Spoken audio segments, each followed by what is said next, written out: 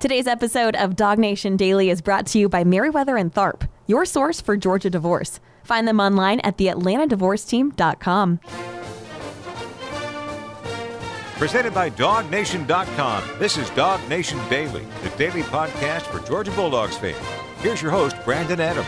So we do a first and 15 before we begin the show here on DawgNation Daily each and every day. And I was doing something a minute ago, and I guess I was trying to make some sort of point about something. I had my rundown in my hand, and I just completely threw it off the desk. So I had to get up right before the show started. I don't typically do that. I'm normally sort of seated and ready to go, but as our music played there a moment ago, I was actually scrambling around to find some paper I'd thrown on the floor. So let me kind of collect myself here. We'll get ready to start today's show. Obviously, SEC Media Days prepares to conclude here today, and I was saying this a moment ago to our video audience. There is no doubt about it. The season is essentially here now, right? I mean, you kind of really feel like that at one point in time it felt like sort of a future tense conversation of this is what's going to happen, and you know somewhere into the near future, all this is going to take place. All of a sudden now a lot of this college football chatter starts to feel very present tense. Have you noticed that? That just sort of feels like we're only a couple of weeks away from Georgia practices beginning, the season itself not too far after that. We are kind of in it, and it feels great to have the season kind of on the doorstep here right now. That's where we sort of think that we are. And one of the fun things that's come out of SEC Media Days this week is a little bit of a log on the fire of the Georgia-Florida rivalry a little bit. You know how we feel around here. We're big believers that a good Georgia fan is a Gator hater first and foremost. We do our Gator Hater Countdown each and every day. Eddie, the mascot for DawgNation Daily, he loves all of that. By the way, we have kind of a milestone number for our Gator Hater Countdown, which I'm excited about. We'll tell you more about that a little bit later on in our program. And so while Georgia has kind of pursued some very big goals the last couple of years, they've won the last 2 national championships. We believe they'll go for 3 in 23 here this year. College football is still that kind of sport where rivalries don't stop mattering just because you're kind of better than your rivals. Rivals can be sort of a thing that sort of supersedes, maybe supersedes the wrong word. Rivalries have their own meaning apart from the larger pursuit of a championship. That's just one of the things that I think draws us to college football. Your rivalry game matters when you're bad. Your rivalry game matters when you're better than your rivals. Rivalry games just sort of never stop mattering. So we still believe the Georgia-Florida game is as important as it ever was, even though Florida, for the most part, has been an embarrassing mess the last few years. That doesn't make the cocktail party any less fun or any less important in our minds. So when we have a chance to kind of stir all that up, of course, we're going to do that. And Kirby Smart, I think unintentionally, kind of did some of that at SEC Media Days this week. He was asked a question about the Georgia-Florida rivalry. The questioner, the inquisitor, if you will, put the names of the 2 teams in the wrong order, and Kirby Smart, as any good alumnus of UGA would do, sitting in a position like this, Kirby Smart was quick to correct the way in which we discussed the Georgia-Florida rivalry, known as the world's largest outdoor cocktail party. This was funny from Kirby, whether he meant it to be or not, from SEC Media Days this week. Take a listen to this. Well, first off, you misspoke about the game. It's the Georgia-Florida game. Okay, so I want to clear that up. But for us, I really don't care where the game's played. I want what's best for the student athletes, and I want what's best for our program. So that's obviously Kirby kind of stepping back from should the game be played in Jacksonville or not. He's obviously shared some feelings on that, but he doesn't want to make, I don't think Kirby wants to make his opinion about the Georgia-Florida game the first line of his Wikipedia page. I mean, he has a feeling on that, but he's not going to jump up and down on the table every time that question's asked. Maybe that's an example of that. But it's the first part of that that's more interesting to me. Kirby saying, hey, we say Georgia-Florida. We don't say it the other way. This is the Georgia-Florida rivalry. That's the way we choose to say that. And I'm reminded of a conversation that we had when Kirby first became Georgia coach about whether or not it mattered that Kirby was a UGA alumnus. This was a Georgia guy becoming the Georgia coach, had not really had that in quite some time at UGA. Would that have mattered? What was important about that? And to this day, I still don't know that I know how much being a Georgia alumnus has kind of aided Kirby in terms of being a better Georgia coach. Maybe it has, maybe it hasn't. I'm not quite so sure. But wouldn't we all stand up in agreement to say it has certainly made it more fun? Has it made Kirby a better coach? Maybe it has. Maybe he's more motivated because this is his alma mater, but Kirby's a pretty driven guy anyway. He's probably motivated no matter where he's coaching. And Georgia fans were hungry to have a successful coach no matter what his background was. And Kirby, having been a graduate from Georgia, was probably more just sort of a footnote to his resume than it was the main reason why you wanted to hire him. But ultimately, having a coach like Kirby at Georgia who did play here, who grew up in the state of Georgia, who understands, the history of all this, even though sometimes he sort of plays along like he doesn't, he gets the history of all of this. It has certainly made it more fun. In other words, Kirby can authentically say, this is the Georgia-Florida rivalry. And everybody knows that he's not just kind of, this isn't his version of Brian Kelly trying to say family. Like, this is authentic and real for Kirby. This is as much a part of his, past and much a part of his, personal makeup as anything possibly could be. So does being a Georgia grad make Kirby a better Georgia coach? Not sure. Does it make it more fun for Georgia fans? You better believe that it does. And little short quips like that are the best example of that. However, folks were apparently paying attention to Kirby Smart saying Georgia-Florida is the right way to see this rivalry because we got a chance to hear from the old ball coach himself, Steve Spurrier, who never seems to sort of shy away from a chance to take a jab, including taking jabs at Georgia when possible. Now, this is all kind of meant to be in good fun, of course. But nonetheless, Spurrier kind of trying to stir it up. He likes to do that. That seems to come natural for him. He took a little bit of a shot back in the direction of Kirby Smart about what Kirby Smart had said about the Georgia-Florida rivalry. I guess this was on Instagram. Let me show this to you here, what Spurrier says here. That I heard that Kirby Smart said it was the Georgia-Florida game today during SEC Media Days appearance. He might wear a visor, and if you're listening radio podcast, there's a picture of Spurrier and Kirby together. By the way, I don't know. Is this AI? Like this, in this day and age, I never know what's real or not anymore. It seems like we have some pretty specious pictures that show up. Is this an AI picture? Are Kirby and Spurrier really posing and smiling? Because that could be scandalous for both fan bases if that's indeed the case. But anyway, you got Spurrier. I'm assuming that's the Chick-fil-A golf event possibly. But you got Spurrier and Kirby in their visors, both smiling, both holding up the number ones there. Spurrier says Kirby might wear a visor, but until he wins 11 out of 12, and Spurrier says the rivalry game in the wrong order, I think we all know what this rivalry is really called. So Steve Spurrier, hearkening back to the distant past to try to get Florida fans fired up there. And obviously, like I said, he's having fun with this, so we're not going to make it more serious than it necessarily is. But this does cause me to want to issue a little bit of a warning. Be careful here, Florida fans. Be careful here, Florida. Be careful, Steve Spurrier. If you issue a challenge to Kirby Smart until you win 11 of 12, then you better not say this. Do you really want Kirby Smart to have more motivation in the Georgia-Florida game? I mean, do you really want him to have more motivation after the carnage that he sort of laid waste to in Jacksonville these last few years? This game, it seems, based on the sort of, twists and turns of the sort of business culture down there in the Florida First Coast, it seems like this game may stick around in Jacksonville for a little while longer, which probably is not Kirby Smart's preference, we know, certainly, but he may have to kind of put up with this just because of the money that Georgia makes because of that. So if Kirby has to make peace with this game being in Jacksonville longer than he wants it to be, giving him a reason to be excited about that, that's the last thing you want to do. Because, what has Georgia won? 2022, 2021, pandemic year 2020 doesn't count, 2019, 2018, 2017. That's 5 of 6 that Kirby Smart has won in this rivalry already. Do you really want to give him motivation to say, all right, I'll tack on 5 more, and then 5 more after that, and then 5 more after that? Do you really want to give him more motivation to do that? Because let's not forget here.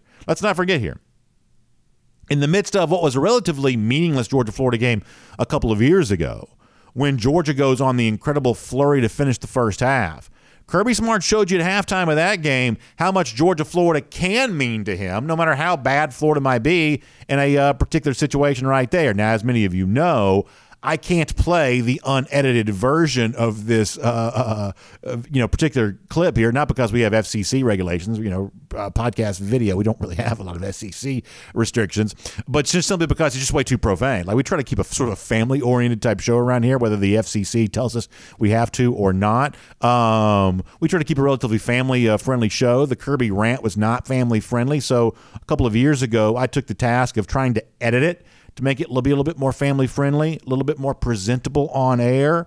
And my reminder to Steve Spurrier is, even though I've kind of taken some of the harsh edge off of this, this is how Kirby Smart feels about the Georgia-Florida rivalry. Do you really want to fire him up to say more things like this in the future? Here is a reminder from 2021. You know what, guys? Flipping.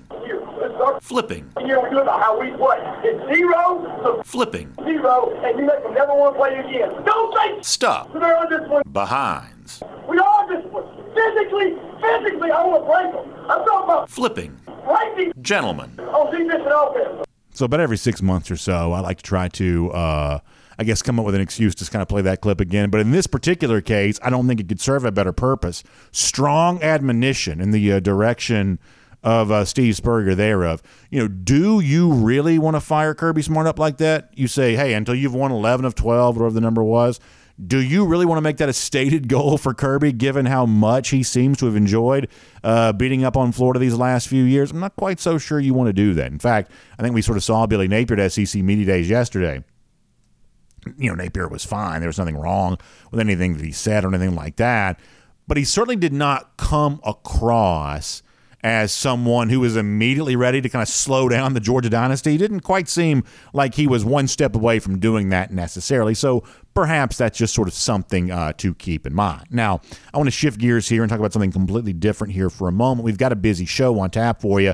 It'll be Terrence Edwards here in just a little bit. We'll also look a little bit more at some of what happened for Georgia during SEC Media Days here this week, including Brock Bowers having spotlight on him that perhaps he doesn't necessarily love, but I thought that Brock did a pretty good job in the midst of all that there as well. But for a moment here, I want to, because we have referenced some of this stuff before, I want to make sure we kind of follow up on this here right now. You may have seen yesterday that the Atlanta Journal-Constitution issued a couple of corrections to a story that it recently wrote about UGA and some issues there. A couple of corrections were issued to that AJC story yesterday. And the reporter involved in that story has been terminated there as well. You may very well have already read that at the AJC. We wanted to kind of just point you in the direction of that, let you know that was published yesterday. And if you want more about that situation, more about what may have gone on there, then you can read that, online, ajc.com, and see that from the Atlanta Journal-Constitution. So wanted to point that out. That is out there, and you can go and read that if you have not seen that already. My name is Brandon Adams, and this is DawgNation Daily, the daily podcast for Georgia Bulldogs fans, presented today by Merriweather and Tharp. And happy to have you with us, no matter how you get to us today, live on video. 9:45, 1st and 15, DawgNation.com, and on the DawgNation app. 10 a.m. after that, Facebook, YouTube, Twitter, Twitch, we're on the radio at noon, on Athens Sports Radio 960 The Ref, and we are available as a podcast wherever you find them, including the world-famous DawgNation.com. The point is, we're on as many platforms we can find as a way of making the show as easily accessible for you as possible. So whichever way you pick, whichever version of the show you prefer, we're just glad you find us. We're glad you're a part of what we do here each and every day. And we could not do the fun stuff we get a chance to do, making fun of Florida and all that kind of stuff. We would not get a chance to do that if not for great sponsors like our sponsor today, our friends at Merriweather and Tharp. Merriweather and Tharp, of course, is your source for Georgia divorce. And I realize the Georgia football is fun. Making fun of the lousy, stinking Gators, that is fun.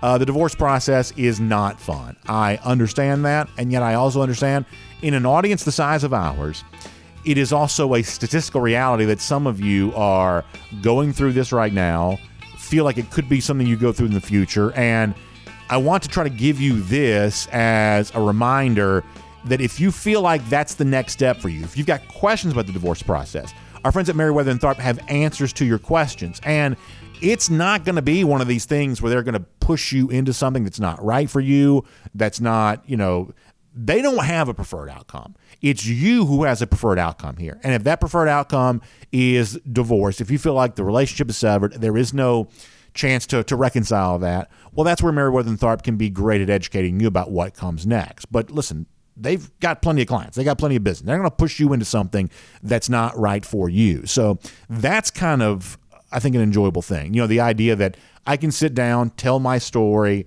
and have a no-pressure conversation coming from the other side because, ultimately what's best for you is going to be what's best for Merriweather and Tharp. They want to guide you in the direction of choosing what's best for you.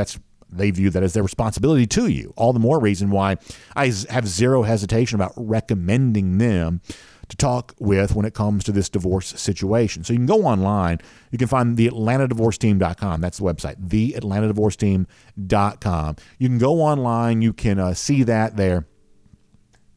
And you can kind of really educate yourself, figure out a way, what kind of questions do I want to ask when I have that free initial consultation with one of those Merriweather and Tharp attorneys.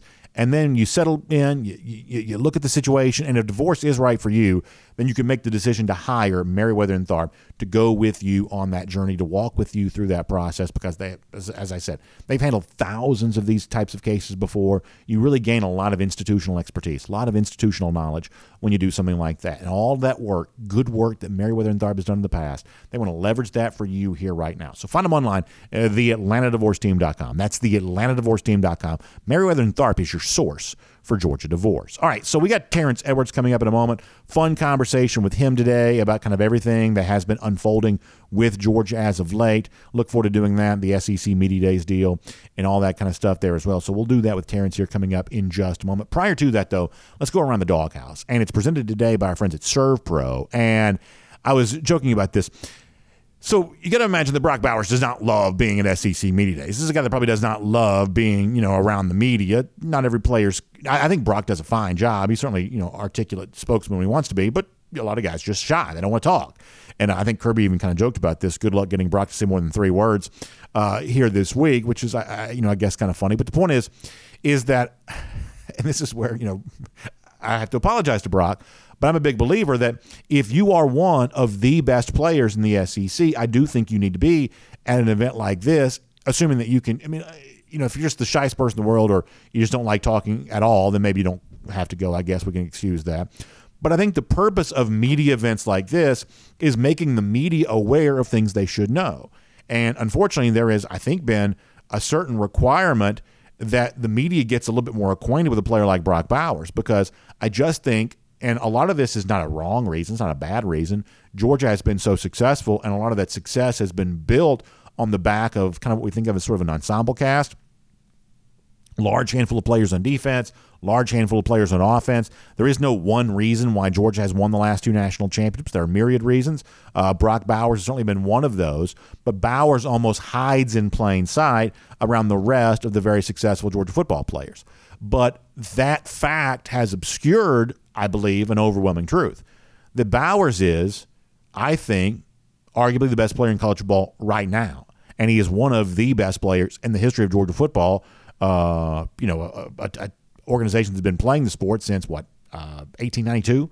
Bowers is one of the very best players to ever play at UGA. So to have the proper appreciation for the current history playing out before our eyes means really having the proper appreciation for how good Bowers has been for going back the last 2 years, how good he could be moving ahead to the upcoming season there as well. That's an important part of the conversation around Georgia football right now, and from that standpoint, it was appropriate that Bowers be at SEC Media Days this week. As I said before, I thought he did certainly very well with all those microphones in his face, even though that's probably not his favorite thing to do necessarily. And I think one of the things that if you are a Georgia fan, you take from this is that we played yesterday some of the audio, and we're going to do more Kirby audio tomorrow, but we played yesterday some audio of Kirby Smart, and he's talking about the battle against complacency and the need to protect against that, and kind of a lot of stuff related to that. And I think it's important to note that this is not just something a coach says because it sounds like something a coach should say, the idea of sort of coach speak.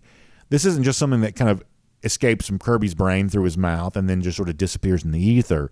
This is the kind of thing that's also being internalized as a message by the players themselves, because Brock Bowers at Media Days was asked, what does better never rests mean to you? That's a phrase that Kirby kind of used as their slogan, their catchphrase for this particular year, whatever else. And I think Brock, demonstrating a lot of other Georgia players there as well, these aren't just words. This is something that actually means something to these Georgia players. This is what Brock Bowers said this week about the phrase, the slogan that Kirby Smart has kind of stamped here, better never rests, borrowing that from the famous rugby team who kind of introduced that as a concept. This is what Brock Bowers said this week that phrase means to him. Listen to Brock here. Yeah, I think it just goes along with if you're not getting better, you're getting worse, because everyone else in the country is just striving to be better. And I mean, if we don't keep growing at that rate or above it, then we're just going to get caught up to by other people. Had a great conversation with some Georgia fans this morning. We were just kind of, sharing some thoughts back and forth, and that's one of the things that came up of, tell me, do you think that complacency can be an issue for Georgia? And I think that if it wasn't a potential issue, Kirby Smart wouldn't have spent so much time talking about it during SEC Media Days, and guys like Brock Bowers wouldn't have already internalized that idea as much as they always have. This notion of getting too complacent, allowing someone to catch up to you, allowing someone to overtake you, whether it be a team that we would potentially have circled as a true threat to Georgia winning the national championship, or just some random team that sort of pops up on a kind of a surprise Saturday like almost happened a year ago with Missouri. Georgia wouldn't be spending so much time talking about this if it wasn't a very real thing worth considering. I mean, let's face it, there is probably a reason why no one has won 3 straight national championships. It would stand to reason that almost any team that's won 2 straight would still be a very good team coming back for that, that next season. Alabama would have been in 2013. You want to go back and think about, early days of Barry Switzer at Oklahoma, or, some of these teams that have won back-to-back championships. Of course, they were probably a very good team again, year 3 there as well. But success has a way of just not lasting forever. And doing everything you can to make it last a little bit longer is probably the goal that everyone's trying to figure out. And so for Georgia, it's not resting on your laurels. It's not, I guess, falling in love with your accomplishments. And it's probably not an easy thing to do. And just acknowledging it as a potential obstacle is probably not enough to defeat it. But boy, it's the first step towards defeating it, isn't it? And Kirby Smart pretty much told us that yesterday, that I can't sit here and tell you, this is a Georgia team that is going to have no issue putting its laser sharp focus on every game that it plays here this season, because that level of intrinsic motivation, to borrow a phrase that Smart also used, is just not easy to conjure necessarily. But what I can tell you is that no one's going to take that idea more seriously than Georgia does. Not just coaches saying it because it sounds good, but coaches instilling it as a message into the players' minds, so much so that they're already talking about it themselves too. So we talked about it yesterday being kind of the threat. Kirby Smart used that phrase, that the threat around Georgia is this idea of complacency. Kirby recognizes that as a leader of this organization. He's helped the players themselves understand that too. And a guy like Brock Bowers saying what he said there, I think shows you just how seriously they take all of this. And that's nice to see. And to kind of put a bow in this conversation, I'll also say this as well. To circle back to what I mentioned a moment ago, it's also nice to see Brock, I think, getting the attention that he deserves. I believe that Brock Bowers could win the Heisman Trophy this year. I believe that Brock Bowers truly is the best player on this team, and I think that's probably been true maybe the last couple of years there as well. I think that Brock Bowers is just truly special. And I'm glad to know now it seems like the full conscience of college football now recognizes how true that is. Big season potentially on tap for him, both performance on the field and, as he demonstrates with that clip, strong leadership off the field there as well. And that is around the doghouse. It's presented today by our friends at ServPro. And, of course, we love what ServPro does for folks out there, whether it's talking about a home situation, or maybe for you it's a commercial real estate property, whatever your situation might be. If it's damaged, if there's been fire, if water intrusions caused you a big problem, that creates an unbelievable mess. And that's where the restoration specialist at ServPro can step in for you, because your ultimate wish, your ultimate hope for an outcome in a situation like that is you want it to be all cleaned up, put back together like it never even happened. Well, that's exactly what ServPro is all about. Almost working a miracle here and putting all of this back together from a cleanup situation like it never happened. That's what ServPro wants to do for you. Each and every one of their franchises, independently owned and operated. What that means is when you do business with ServPro, you're doing business with someone who's got just as much of a vested interest in the outcome as you do. They want to do right by you because this is their business. This is their livelihood. Well, when you talk about whatever property you have that's been damaged, the home you live in, the business that funds your life, whatever that is, you want a satisfactory outcome there as well. ServPro wants that with you too. So please find them online. It's servpro.com. That's SERV. Servpro.com, and you can find out what they are able to do for you. And it's great to have them as a part of Around the Doghouse. All right, it's also great to have Terrence Edwards a part of the program here today. A lot to talk to Terrence about. The season is rolling on. We are getting ready for it, and obviously Terrence got some great thoughts on all of that. So let's talk to him here today as a part of DawgNation Daily, presented by Merriweather and Tharp. From Athens and across the SEC or wherever the recruiting trail may lead, here's a DawgNation.com insider. Good to have Terrence Edwards a part of the program. I know he's getting ready for the start of the season, working hard at practice every day with his fantastic high school football team. Of course, Milton, one of the top teams in the Atlanta area. That expects to be true again here this year there as well, and Terrence is a big part of all of that. But he's also watching the things that are ongoing at around Georgia there as well, including at SEC Media Days there too. Terrence, I don't remember. Did you go to Media Days in 2002? I don't remember. Were you there? No, I didn't. John Stinscomb and David Green and maybe Tony Gibbert went. Okay. So is that something that you would have wanted to do, or is that something you're kind of glad you didn't have to do? Like, how did you feel about speaking to reporters back when you were a player? Is it kind of like it is now, where they would sort of select a few folks to talk after the game or something like that? Did you like talking to the media? Did you try to avoid it as much as you could? I didn't mind. Even throughout my pro career, I didn't mind talking to the media when needed be. Just after a tough loss, you really got to understand that the emotions are high, and you really got to watch what you have to say. But other than that, I didn't have a problem with speaking to the media. Did you ever get in trouble for anything you said?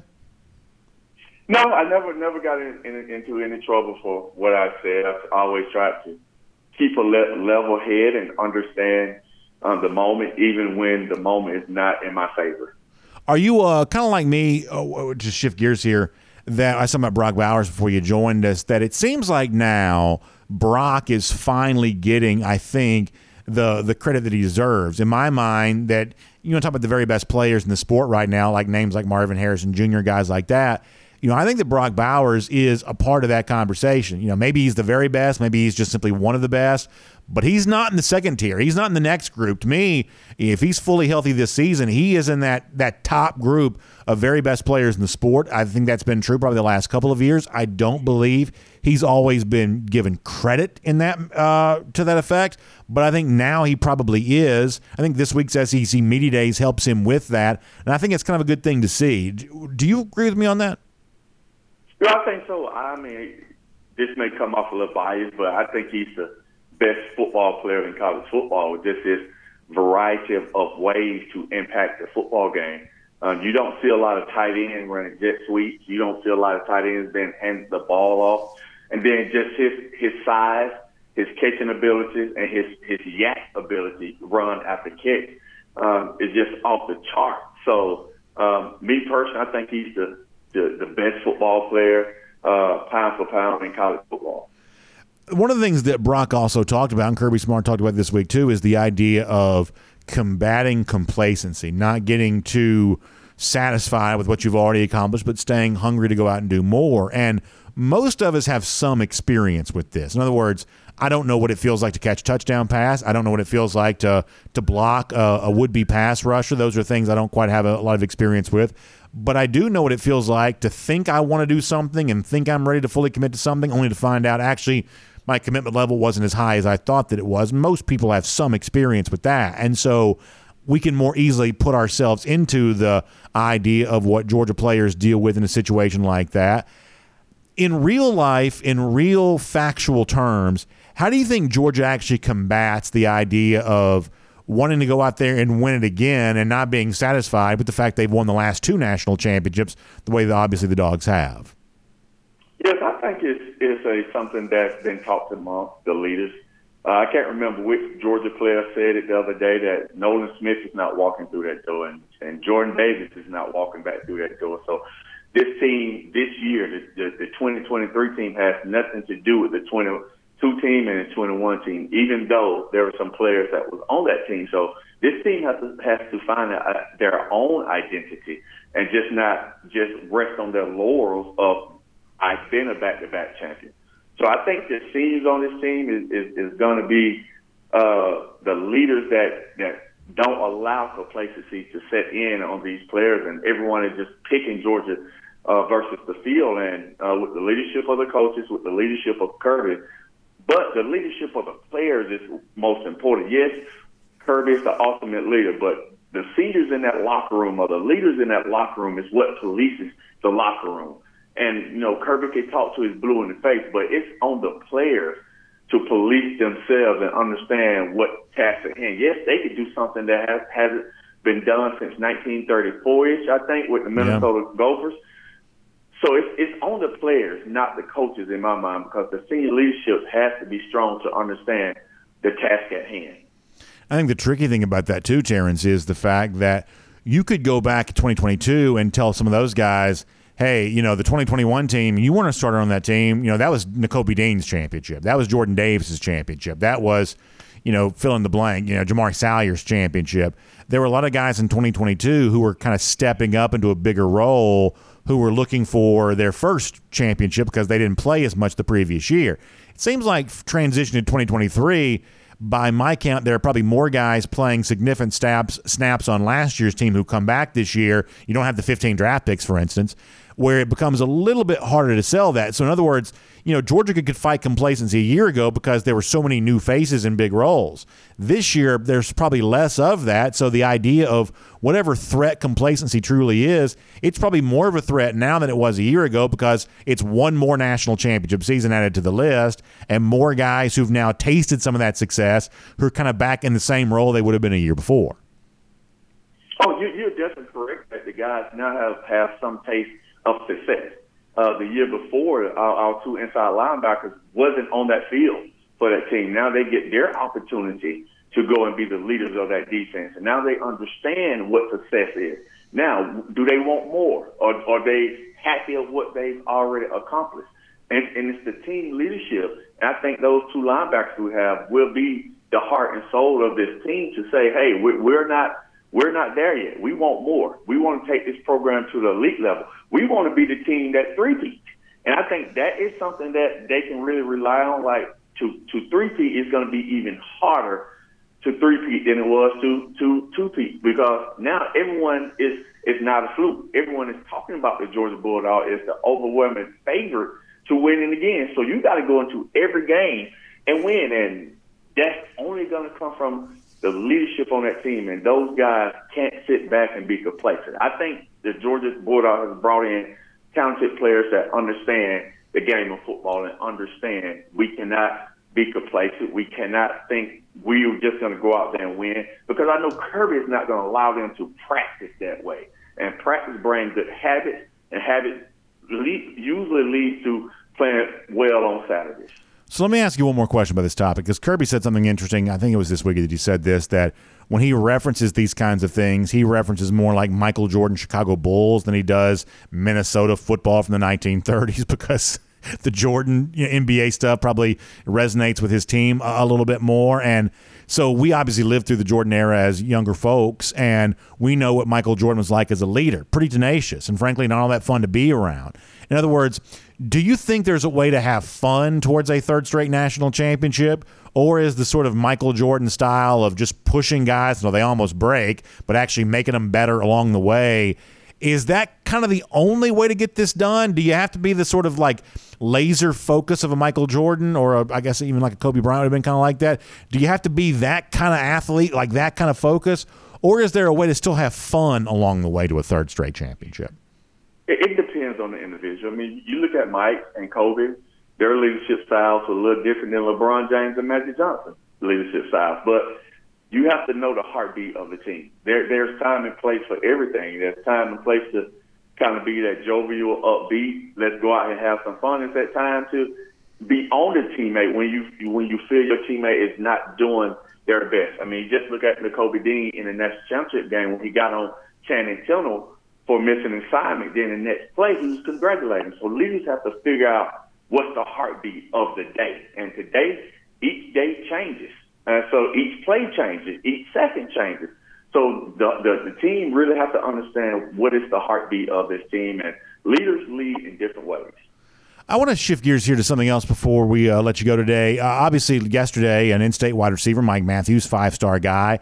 I think with all due respect to a lot of other players in the state, I think Matthews may be as much fun to watch in Georgia right now as almost anybody is. Now, this year is going to be interesting because Juju Lewis is 1 year older and Dylan Raiola's in the state now. And obviously, Raiola's teammate like KJ Bolden's really fun to watch too. There's a lot of fun to watch players in Georgia. I think Mike Matthews is just a really entertaining football player and certainly a dazzling athlete. He chose Tennessee yesterday. That was expected. It was certainly not expected that he was going to choose UGA. But it does kind of put that spotlight, Terrence, back on, the idea of the 5-star receiver and coming to Georgia. Georgia's going to still get a shot at Ryan Wingo later on in December when Wingo makes his announcement. I think that Georgia's a factor in that recruitment. But I think there were some Georgia fans who sort of thought, hey, you got Dylan Raiola now, and the 5-star receiver is going to flock to play with the 5-star quarterback here. And yet there is still an element in which that's not necessarily the easiest thing to pull off here. What do you make about that kind of final frontier for Georgia recruiting? Now, I'm sure you'll point out, and you're correct to do so, Georgia's doing pretty well with the receivers it is getting. The numbers, there's no problem with those necessarily, but fans still like the idea of winning with a player like Matthews sometime in the future. What do you make about the fact that's just proven to be such a hard thing for UGA to do? I'm going to go back a little bit and talk about like when I was coming out of high school, and the motto was, let's lock down the state. Let's get the very best players out of the state of Georgia and compete. And I'm just looking at now the brand of UGA. UGA is not necessarily trying to get the best players. They recruit the best players, and we're not always getting the best players out of the state of Georgia, but we're a national brand. We're going to go out to each state and get the best players that fit the Georgia program. And, yes, we would like to have Mike Matthews because he's a great player. I mean, he could be a 5-star safety or a basketball player or a wide receiver. So Tennessee is definitely getting an outstanding football player. So I just think a lot of fans now need to realize that every in-state player is not going to want to go to Georgia. And there's a lot of factors in there. Even though we've won 2 back-to-back national championships, and you would think every Georgia kid would line up to go to Georgia if they get an offer. But that's not the case anymore. With the advent of social media, with the advent of these kids want to have their own brand. So it's a lot more to do with marketing and brand and what can I do to earn money, not necessarily NIL, but just how can I make myself a well-known entity. And that goes into a lot of this more than I had to deal with. So you look at the Tennessee's offense and what Mike is going to, and that's, understandably. But I think there's a time, too, that the stigma is Georgia is a running school because of the history of Georgia football, not the present. There's some educated people out there that understand you can go to Georgia and still make it to the NFL, even though if you don't get 1,000 yards. But I just think it's the stigma of Georgia has been running back youth for so long, and they still think we run the football, we are a running school, when actually, if you look at the numbers, that is not necessarily the case. So let me ask this, and we'll close out the conversation with this. And maybe we've talked about this before, I honestly don't remember, but you look at a regular season that Georgia's about to play. There's a chance that a couple of these games are maybe pretty big, but there's also a possibility, Terrence, that Tennessee could lose a couple of times before they play Georgia. Ole Miss may lose more than that before it plays Georgia in November. There's a chance that Georgia just doesn't play a big regular season game this year. There's certainly a possibility of that taking place. And so if you're a big favorite in every game, if there's nothing to really be gained by the regular season, then Terrence, maybe just for this year in the regular season, Georgia should just turn it loose. I mean, clearly they score a bunch of points in the postseason a year ago, scored 50 against LSU, 40-plus against Ohio State, 65 against TCU. They clearly flipped an offensive switch once they got to the postseason a year ago. Maybe they should just play that way during the regular season. There's nothing else to be gained by this year's regular season. If you're a huge favorite in every game, why not pour it on with the passing game, give some stats to wide receivers? I don't think that's the way you win the national championship. I think you have to be tough on both sides of the ball to win it all. But if the regular season doesn't provide very much in the way of competition, then why not go out there and hang some big numbers to see if you could kind of change your perception with some of these future wide receivers who are going to make some decisions? Does that seem like a good idea to you? It sounds like a good idea to the common fan. I'm a fan now. I'm not a player anymore. And as a receiver, I would love to go out there and get my numbers. But it just does not seem like that is Kirby Smart. I just don't think he will go out there and just throw the ball around maybe create turnovers, maybe be 3 and out to try to prove a point to recruits. I think winning, and he's going to go out there and be that tenacity recruiter that he is, and he's going to identify players that he feels that fit the Georgia mold, and he's going to go out and recruit the best players, the 5 stars, or you find Jacoby White or Ladd McConkey, one of those guys that's not per se highly rated, but he's going to find something in them to be a productive player. Dylan Bell, none of the Texas schools wanted Dylan Bell. Now I think Dylan Bell is an awesome receiver that's going to help us make plays. I said that last year before anyone knew about Dylan Bell. So I trust that we, going to get the players that fit the Georgia program. But I'm a fan too, so I would love to have Mike Matthews and Jeremiah Smith. I would love to have those guys on our team as well. But I just don't think we would go out and just throw the ball around to show the upcoming receivers that we will and can throw the ball around. Maybe we will, but the Kirby I know, I don't think so. Terrence, it's always great to talk to you. So much great insight from you on everything going on with UGA and, of course, the state of Georgia there as well. You're a big part of all of that. And you're also the Terrence Edwards Wide Receiver Academy. I know you've been working hard with those middle school guys here this summer while the high school guys are getting ready to start their season. So for people who want, more access to you and the training you provide, but also just some of your thoughts on football, because you're sharing those on social media there as well, how can they connect with the Terrence Edwards Wide Receiver Academy? Yes, just like you said, I'm definitely looking for the middle school kids right now. I started all my kids from Jermaine Burton to Eric Gilbert to Justin Ross, just to name a few that people know. I started all those guys in middle school and trained them all the way up. So any middle schoolers out there looking to become better football players, become better people, you can find me on all social media platforms at Terrence Edwards Wide Receiver Academy. Terrence, great stuff. Always appreciate your time. Thanks for being here on DawgNation Daily, presented by Meriwether and Tharp. We'll look forward to talking to you again very soon. Thank you. Let's take a look around the rest of the league. This is SEC Through. Really enjoyable conversation, as always, with the great former Georgia wide receiver Terrence Edwards right there. Let me also remind you that before we are done today, I want to give you another big update on a really fun contest we're running at DawgNation right now. So stay with us. Your chance to be a big winner, your chance to honor someone great in your life, potentially. This is a really cool contest. We'll tell you more about that coming up before we're done today. Big time news on all of that. We'll get to that here in just a little bit. I also want to go cruising around the SEC, courtesy of Royal Caribbean there as well. And man, oh man, Royal Caribbean Cruise Vacations. It's going to be a while before I get a chance to take one again. This is the time in which I'm sort of settled into my season now. SEC Media Days ongoing this week. Season right there around the corner. High school starts before that. So we're essentially in football time right now. But boy, I start imagining and daydreaming about what 2024 could be like. Whether it's a trip, I'm hoping, on Icon of the Seas, the brand new offering from Royal Caribbean. You better believe I'm hoping to be on Icon of the Seas here coming up very, very soon in 2024 to be a part of a cruise vacation unlike any other. You're talking about a water park floating at sea. You're talking about brand new neighborhoods, specialty restaurant concepts, all kinds of bars and lounges, entertainment. My understanding is that the Broadway style show that's going to be on board Icon of the Seas is The Wizard of Oz. Like, this is a really, really big, full scale entertainment mecca. And so many fun, food and beverage type things going along with that. Just a really, really cool thing. And really unlike anything Royal Caribbean's ever done before, taking it all to a new level. That's Icon of the Seas. You got Utopia of the Seas debuting in July of 2024. The newest Oasis class ship being offered. That's going to be a fun one to be a part of.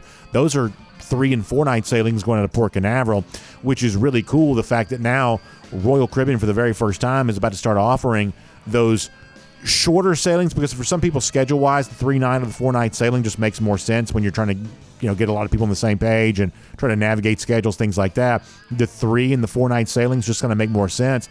And Oasis class ships for the very first time are going to be pursuing those itineraries in 2024, which is exciting, including the DawgNation cruise in April of 2024, April 22nd through the 26th, on board Allure of the Seas, one of those Oasis class ships, one of the largest, coolest ships that you'll see at sea. Just an amazing thing here. Bigger and better, more Dog Nation theme events, more things to do on board. Still going to Perfect Day Cocoa Cave. That's a big part of all that for me. Also going to Nassau in the Bahamas there as well. We've had an unbelievable response thus far to our Dog Nation cruise for 2024. Bigger and better than it's ever been. And you have a chance to get in, be a part of that right now. RoyalDogs.com. That's the website. RoyalDogs.com. You can be a part of the Dog Nation cruise in April of 2024. Cannot wait to have you on board for all of that. All right, so let's talk for a moment about some of the things ongoing at SEC Media Days. The final coaches and players roll through today. By tomorrow, we'll have the voting taking place and announced for first team All-SEC, for the order of finish, the winner of the two divisions. By the way, for the final time, we'll announce preseason picks to win both the SEC East and West. There are no divisions moving forward in the SEC. We'll have the predicted team to win the league. As Connor Riley pointed out to us when he was with us on Monday, Georgia actually hasn't been picked to win the SEC, I believe he said, since 2004. That would have been David Pollock, David Green's senior seasons, and the other Georgia players who were kind of involved in that. Even in 2008, when Georgia was preseason number 1 in the AP and the Coaches Bowl, apparently they were not picked to win the SEC. I'm assuming Florida would have been that particular season. So we haven't seen Georgia picked to win the SEC a lot. We will see that happen this year. The weird part about this is that Georgia will find itself seemingly in a precarious position if it is indeed picked to win the SEC, which obviously it's going to be. The media has a nasty habit of not getting its predictions right. I believe they've only gotten it right in terms of who's going to win the SEC 11 times in the last 30 years. So conventional wisdom oftentimes proves to be anything but conventional when it comes to the SEC media types trying to make their predictions here right now. So Georgia will not only be picked to win the league for the first time in a while, they'll be one of the few teams hoping to actually avoid the media curse, if you want to call it that, but that's going to be the pick that comes out on Friday. We'll see how close a team like Alabama or perhaps LSU comes to matching Georgia's vote total. My guess is it won't be particularly close there on that, but we'll see that. And speaking of Alabama and LSU, I am curious to see how those two teams are treated in terms of the pick to win the SEC West. I have a sneaking suspicion that Alabama is going to garner more votes than LSU does. I believe that's going to be the case, which sort of harkens back to a conversation we've had about LSU before.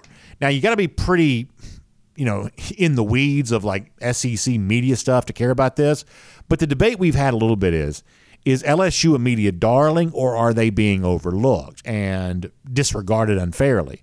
And I would tell you that over the course of the calendar year, those two ideas have kind of, sort of evolved a bit, that I think LSU has had more love as of late than it did early in the year, because I think people sort of assumed that Alabama would retake its rightful spot atop the SEC West, and then people saw what was a little bit of a lackluster spring practice from Alabama, and that caused them to reconsider the Tide, which opened the door for LSU. So we're going to find out kind of once and for all, is LSU sort of a media darling and maybe overhyped moving into the year, or are they underhyped and unfairly disregarded? The vote from the SEC West side of things could tell us that. My prediction is it will be Alabama who gets that nod. My prediction on the field is the media will turn out to be wrong on this. I think LSU is just a better team.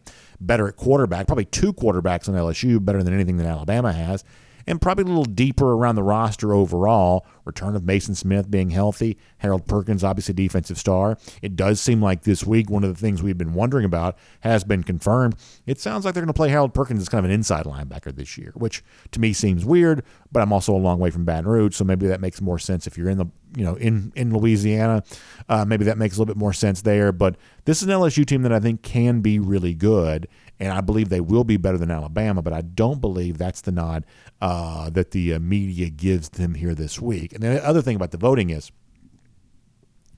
it'll be interesting to see how many Georgia players are named preseason, all SEC picks. That's going to be interesting to see. Is it 5? Is it less than that? I don't think it'll be more than that. But, somewhere in the neighborhood of, 3 on offense, couple on defense, that's somewhere in the neighborhood of what I sort of expect to see. And if that is indeed the case, that sort of bolsters the idea of why Georgia is such a heavy favorite in the league right now. But one of the guys who would disagree with that apparently is J.C. Latham, the And listen, I do think that Latham's a very good offensive lineman. I do believe that Alabama this year has a chance to have a very good offensive line. Latham was quite boastful at media days yesterday. And it's kind of interesting. Some people sort of thought that Nick Saban was a little more, is it demure? Is it the right word? He's a little more, a little more understated with some of his comments from the podium, almost not coming across as incredibly confident about his team. Maybe that was, maybe he was intentionally sandbagging. But to me, there's an interesting contrast here where the Georgia players sound exactly like Kirby Smart. The same language, the same tone, the same everything.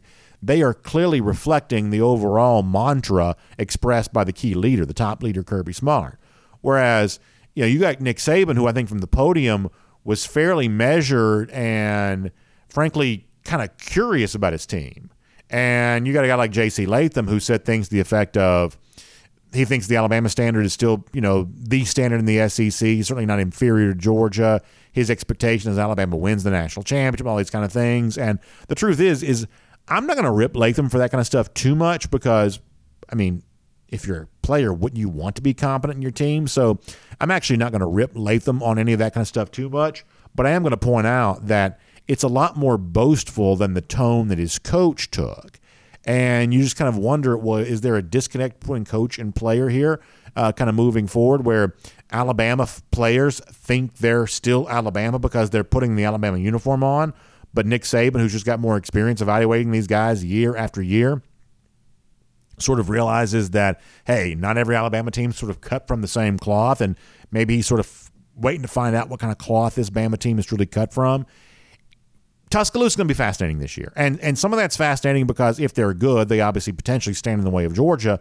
But there's also an element in which the Crimson Tide are really interesting for reasons that have nothing to do with UGA.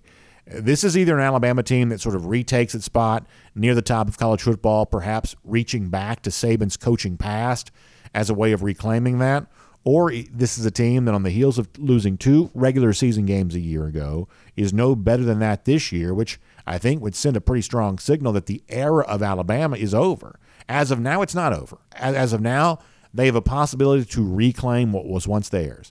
But if they go, another year without making the college football playoff and provide another year where there are potentially multiple regular season losses, which is at least a possibility, at that point in time, the tone around the SEC would have changed, and it would have moved against Alabama. We'll see if it plays out that way. Talked to Terrence a moment ago about Mike Matthews making the commitment to Tennessee. I think he's a really good player. We obviously talk about, Georgia with Terrence a moment ago about the pursuit of 5-star wide receivers, whether or not you can get in on a guy like Wingo, who's going to make his announcement coming up in December. Obviously that's been a topic for Georgia fans for a while. I do think you can probably expect Tennessee to be a factor with, these kinds of offensive weapons moving forward. Josh Heupel obviously has a very good brand as an offensive coach. I don't know that Tennessee takes that step to be a full-fledged team. You've got to be able to do it on both sides of the ball in order to be able to do that. I think recruiting wins are more important defensively than they are on offense. You go back and look last 15, 20 years of college football, maybe the last 10 to 15 years to be more specific, when the really big offensive explosions have taken place. A lot of the teams who've had great offenses haven't always had great offensive recruits. We saw Big 12 teams, the Baylors, the TCUs, the teams like that over the years that have scored a bunch of points. They haven't always relied on 5-star quarterback, 4-star wide receivers to get that done. We have seen prolific offenses at times have less than elite recruits. But for the most part, there's only one way to build a great defense, and that's through the recruiting process. Now, why is that? I'm not smart enough to tell you, but I am smart enough to recognize what the truth is, and great defenses are typically built on the back of a lot of really good recruits. So things change for Tennessee the moment they start recruiting the defensive version of what a Mike Matthews is. I don't think that's happening yet. The reduced scholarships may make that even tougher to take place. But no doubt there's a pretty strong brand here offensively for the Vols right now. Probably some NIL stuff there as well. It makes winning things like this with Matthews a little easier. But can they do that with regularity on both sides of the ball? If they want to be a championship contender, they're going to need to. They're not doing that as of yet. Speaking of great defensive recruits, we have a commitment date now for Justin Williams, the 5-star linebacker. That is July 24th. That looms now really pretty soon. And this is one of those battles of all the big names soon to decide. Seems like Georgia may be in the best position with Williams as possibly anybody. We don't really quite yet know about Williams-Nwaneri. The now on 3 rates as the number 1 prospect overall A lot of talk about Missouri, a lot of talk about Oklahoma. I would say that Georgia's still a factor there. But Williams is the guy that seems like, for now, Georgia may be best positioned with among the elite recruits who have not committed as of yet. So we'll find out in just a few days if that is indeed true. And then a little bit of a shout out to Florida here, to be fair and balanced. They did flip a 4-star wide receiver, kind of ranked outside the top 250, but nonetheless, 4-star wide receiver TJ Abrams from Florida State. Obviously, Mike Norvell's planted a little bit of flag there at Tallahassee. So Gators fans are clearly going to celebrate when they pull one out of that Seminole program. In the case of Abrams, the receiver, they have done that. And Billy Napier, a lot of questions being asked about him on the field, and I think rightly so. He has had a pretty resounding response to some first-year questions with what he's done with his 2024 recruiting class thus far. They're ranked near the top, and they've clearly brought in a larger number of top players than they have in the past. And so Billy Napier should get credit for that, and he will here, at least for a moment. We'll make that cruising around the SEC, courtesy of Royal Caribbean. Now, I told you a moment ago that I want you to be aware of a contest ongoing at DawgNation.com right now. We are celebrating some outstanding teachers, and we're depending on you to help us celebrate them. So when you go to DawgNation.com, you can find an easy thing to click into right there and make a nomination for a great teacher in your life. This could be a teacher you know in your family. This could be a teacher that's taught your children. This could just be a teacher you know in your community. There are really no rules there on that. Just a teacher that you know that's doing a great job. Nominate them to be one of our outstanding teachers recognized here courtesy of our friends at Kroger. Because coming up the week of August 7th through the 11th, we're going to announce a winner of our Kroger Outstanding Teachers Contest each and every day here in our program. And the winners are going to be drawn from the nominations that we're getting right now. That's ongoing here. Now, the really cool thing is that the teachers who win get a chance to win not just one, but 4 incredible gift cards, including, how about this, a $100 gift card from Kroger there as well. So it's 4 great gift cards, $100 gift card from Kroger as a part of all of that there too. And you got Bath & Body Works, Home Chef, Target there as well. So you got 4 great gift cards. You have a chance to win there on all of that. And the cool thing is it's not just the teachers who have an opportunity to win here. You've also got a great opportunity for the nominator to win there too. So when you nominate one of these teachers, if that teacher becomes one of our winners, you can also win your own $50 gift card courtesy of Kroger and a DawgNation prize pack as well, which includes T-shirt and all kind of cool things there as well. So a DawgNation give bag, a $50 Kroger gift card for each of our winning nominators.